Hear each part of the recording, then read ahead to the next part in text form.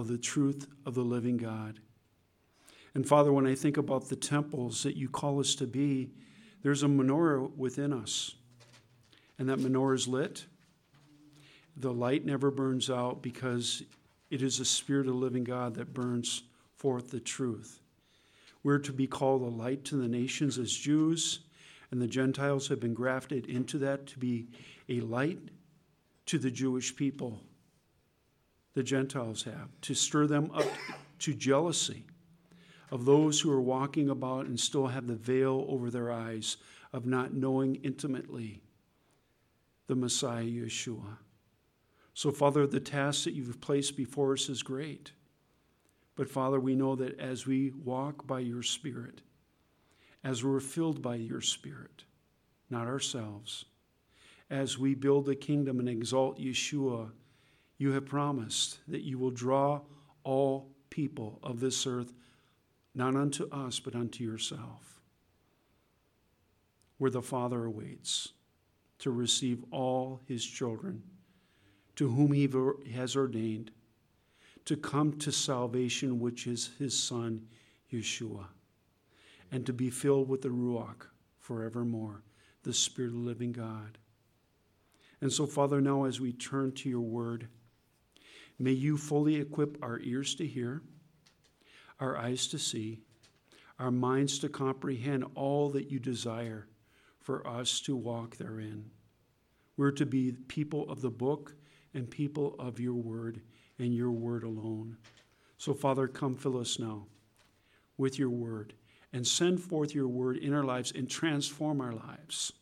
Because, Lord, we are not satisfied with where we are right now in our spiritual growth. We desire to grow more and more to the point where we reflect our Messiah, Yeshua, in our lives, in our daily lives, in every word we say, every action we do. We want to glorify the King of Kings and Lord of Lords, who rules and reigns over our hearts. In Yeshua's name, we humbly pray and ask. Amen. Amen. Turn with me now again to the book of Acts. The Acts of the emissaries, the apostles.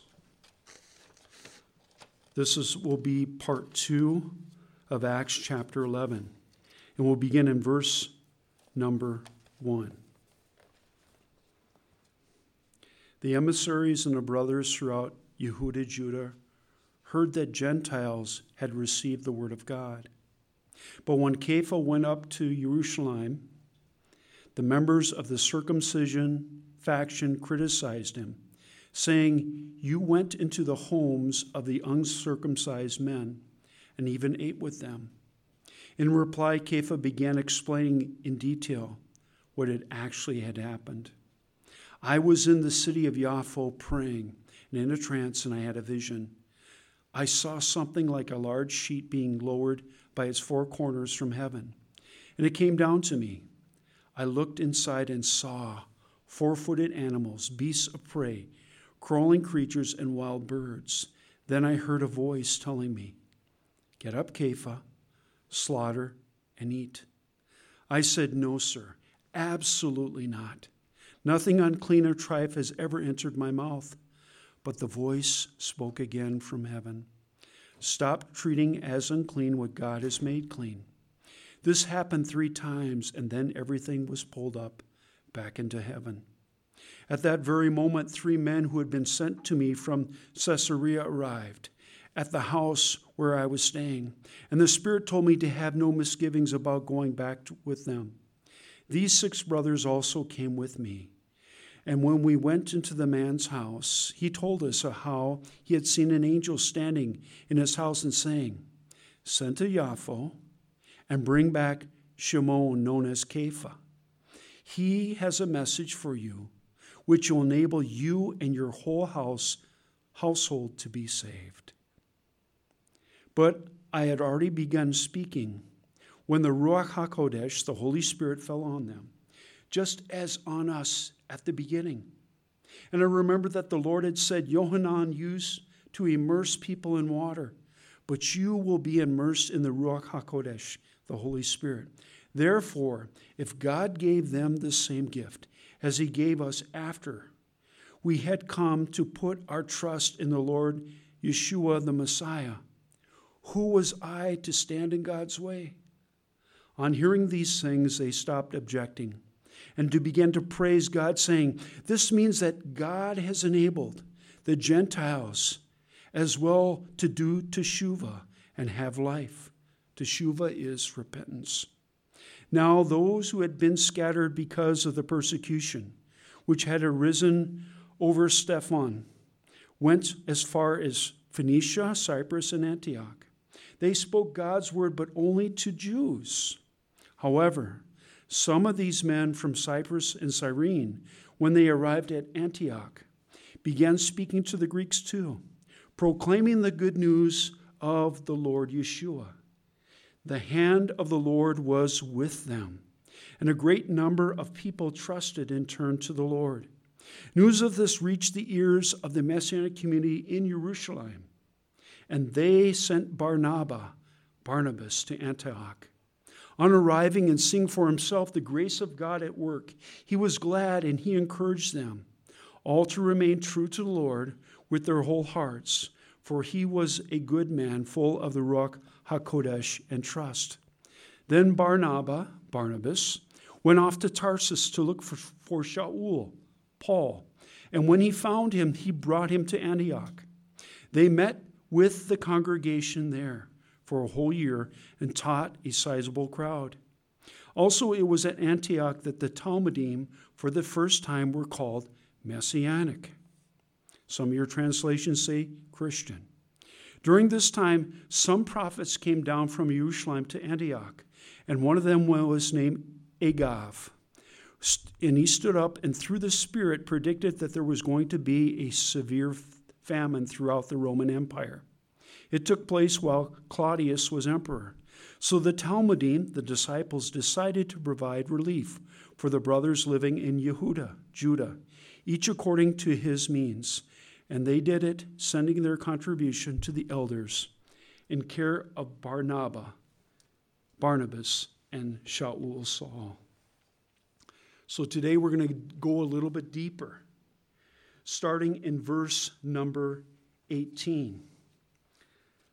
11:18. On hearing these things, they stopped objecting and began to praise God, saying, this means that God has enabled the Gentiles as well to do teshuvah and to have life. So with this, Shaul, Paul, he later mentions in his letters several times that we are saved not by unearned grace of God, not by our own good works, lest anyone should boast. Shaul, the Apostle Paul, the term freedom in Messiah, for example, in Galatians 2:4, declares this. It is clear that some understood this to mean lawlessness, as records by Yaakov James, explaining this situation to Shaul when he wrote in the book of James, they have been told about you and that you teach all Jews who are living among the Gentiles to apostatize, that is, to forsake Moshe, telling them not to circumcise their sons and not to follow the traditions in Torah. This is taken from Acts chapter 21, 17 through 26. So we see that there's a continual theme going on here. Within the Messianic community, those who are being grafted into the Messianic community from the Jewish community have to deal with an issue. And their main issue is this, that anyone who comes to a saving knowledge of Messiah Yeshua first must be circumcised. Because they weren't there at Acts chapter 10 and later here at Acts chapter 11. It's amazing when people come from a different cultural background. If you and I were to simply get into a plane right now and travel around this whole earth and go to different congregations who lift up the name of Jesus or Yeshua, you would see that there are various differences of their culture from where these people come from. But the Lord wants us to iron out the differences. Things that he required of the Jewish people, he no longer required for the Gentile community to walk therein. That being namely the Brit Milah. And this is an ongoing discussion, because when Rav Shaul, later as we get into the other epistles, you would think it was settled here in Acts chapter 10 and Acts chapter 11, but this is an ongoing thing. Because the Judaizers, those who want to impress upon the Gentile people, the people from the nations, who come to put their faith and trust in Messiah, it's their heart's desire, those members of the circumcision faction, to impress on them to be circumcised. But that was not God's plan. So now as we go further here, we turn now back to Acts chapter 19. Now those who had been scattered because of the persecution which had arisen over Stephen went as far as Phoenicia, Cyprus, and Antioch. They spoke of God's word, but only to Jews. And why is that? Because they weren't present there in Acts chapter 10 and Acts chapter 11. The Spirit of the living God was moving upon his Jewish people to be a light to the nations. And what was the light that they were to share with them? That they were to start bringing sacrifices to the temple? No, but they were to receive the light of God, who is Yeshua. And with any people group, as God is speaking to them, there has to be times of translation and transportation in the doctrines and beliefs that one has once held in the past. And this is an ongoing process. Going on to verse 21. The hand of the Lord Yeshua was, however, in verse 20, some of these men from Cyprus and Cyrene, when they arrived at Antioch, began speaking to the Greeks too, proclaiming the good news of the Lord Yeshua. So here are some others who are inspired and led by the Spirit of the living God to proclaim the good news to the Gentiles in their communities. So going forward now in verse 22. News of this reached the ears of the Messianic community in Jerusalem. And they sent who? An apostle, Barnabas, to see what was going on in these areas. Were these people being filled with God's word? Were they being transformed? And so he went there, and on arriving, he saw for himself the grace of God at work. This did not cause him to become jealous. He did not say, well, but now we need to have these men now circumcised. No, because he already received the revelation of truth. He was glad, and he encouraged them all to remain true to the Lord with their whole hearts. For he was a good man, full of the Ruach HaKodesh and trust. So now moving back until a portion here, and that is Acts 26, 11:26. Messianic or messianics, the Greek word Christiano, which could also be rendered Messiah or the Messiah's people, or as other translations, most translations have the name Christian. Now, as I was doing this, preparing for this message, sometimes I use commentaries. And so this time I chose to use Dr. David Stern. And this is what Dr. David Stern gives insight on this name Christano. This was applied to the Gentile believers by Gentile non-believers. Why is that? Because why would the Gentile believers start calling them the Jewish Messianic believers there when they dressed and they lived in the culture and the expression of Jews as being outside of that? So, the question is why? because Jewish believers would have designated their Gentile brothers in faith as the same term as themselves.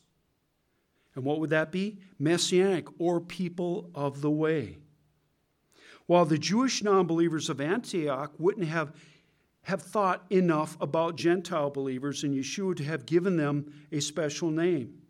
Probably the Gentiles of Antioch kept on hearing about Christos, or Christ, and being unacquainted with the Jewish notion of the Messiah, they designated Yeshua's followers, who were Gentile, by what they supposed that their leader's name was, Christos.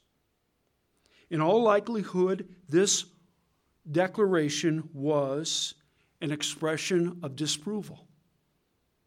It was a mockery. The name of non-believing Jews today give Jewish believers at that time as being Natsarim or Notsarim, those from Nazareth, or following the prophet Yeshua from Nazareth. That is, the followers from the man from Nazareth. In the modern word for Christians today remains to be Notsarim. Now there's now a dialogue, a very, very interesting dialogue that Dr. David Stern wrote pertaining to Hebrew Christians and Messianic Jews.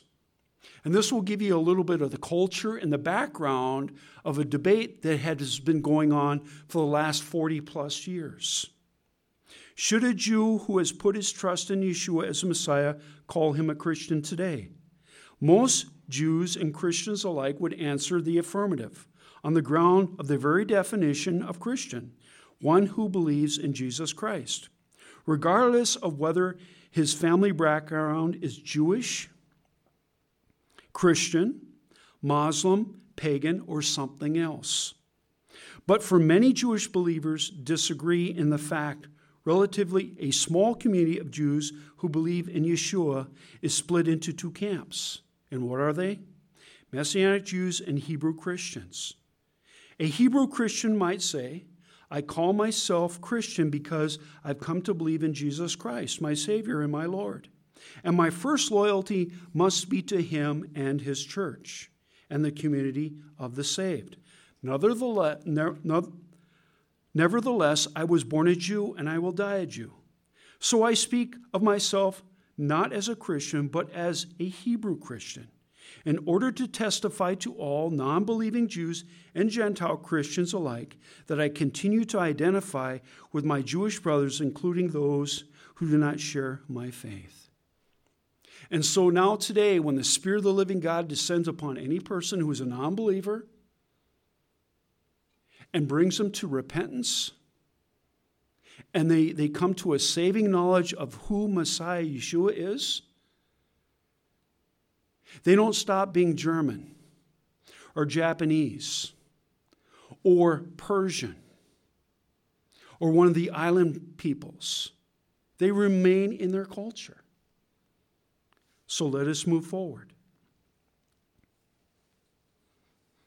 A Messianic Jew may say, I call myself Messianic for the same reason that my Hebrew Christian friend calls himself a Christian, namely, to make clear that I follow Yeshua the Messiah, my Savior and Lord, and I identify with his body, the entire Messianic community, which part of it calls itself the church.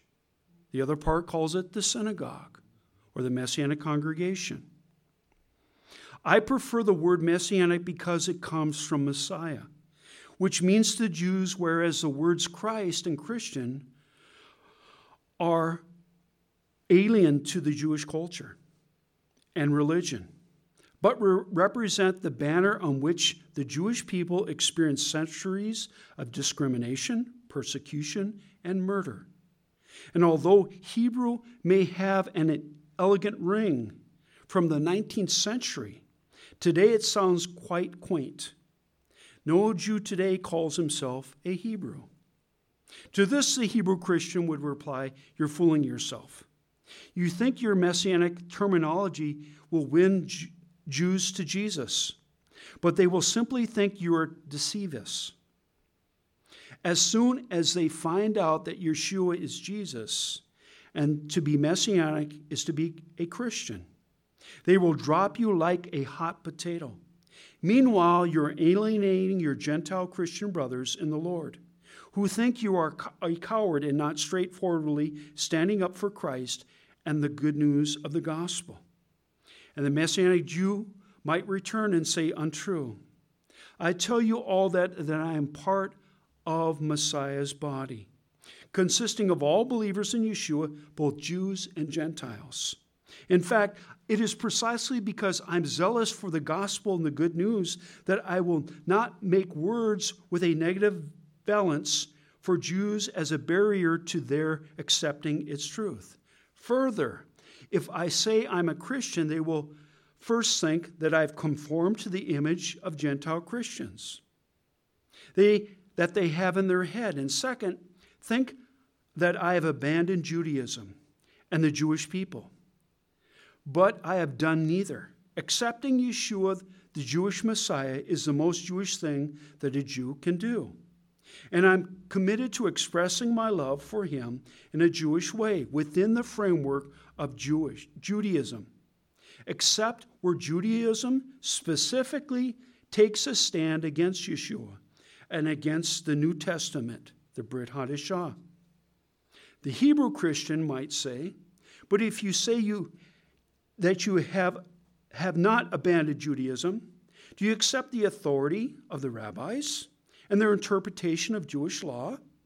A Christian is set free from the details of Judaism as the rabbis expound upon. If you identify with Judaism and not with Christianity, are you abandoning Christ and your professed faith is now empty? The Messianic Jew could reply, no, I identify with Judaism and the Torah, but not as interpreted by the rabbis who do not accept Yeshua as the Messiah, even though I think much that what they said has some truth and should be evaluated on its merits, not discarded altogether.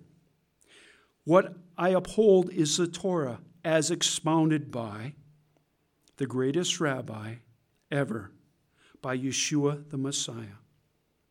To which the Hebrew Christian might reply that he too accepts the law of Christ as authoritative. And so the discussion would go on. So you can see that you can have disagreements of opinion within a Messianic community and still show respect and honor toward one another. Back to Acts chapter 11, verse 27. 26. And when he found that was Barnabas, he found him Shaul, he brought him to Antioch, and they met with the congregation there for a whole year and taught a sizable crowd. And what is this crowd of? Both Jews and Gentiles, one in Messiah. And it was at Antioch that the Talmudim for the first time were called Messianic. During this time, some prophets came down from Jerusalem to Antioch, and one of them was named Agav. And he stood up, and through the Spirit, he predicted that there was going to be a severe famine throughout the Roman Empire. It took place while Claudius was the emperor.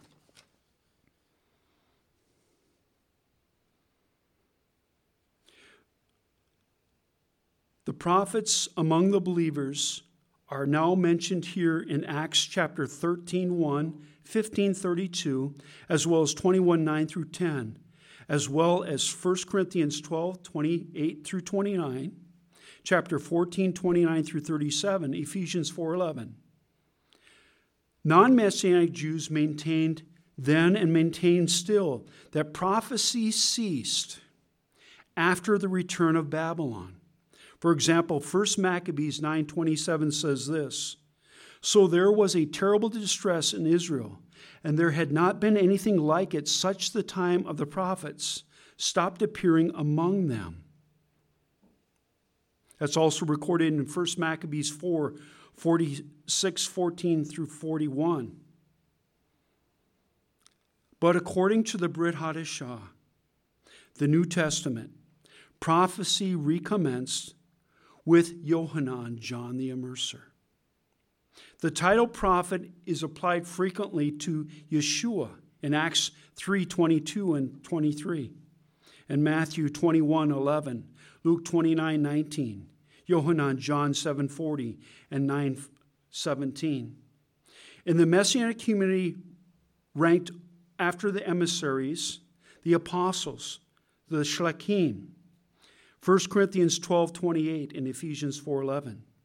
Since Yeshua promised his Talmudim that the Ruach HaKodesh the Holy Spirit would announce to you the events of the future, found in Yohanan, John 16:13.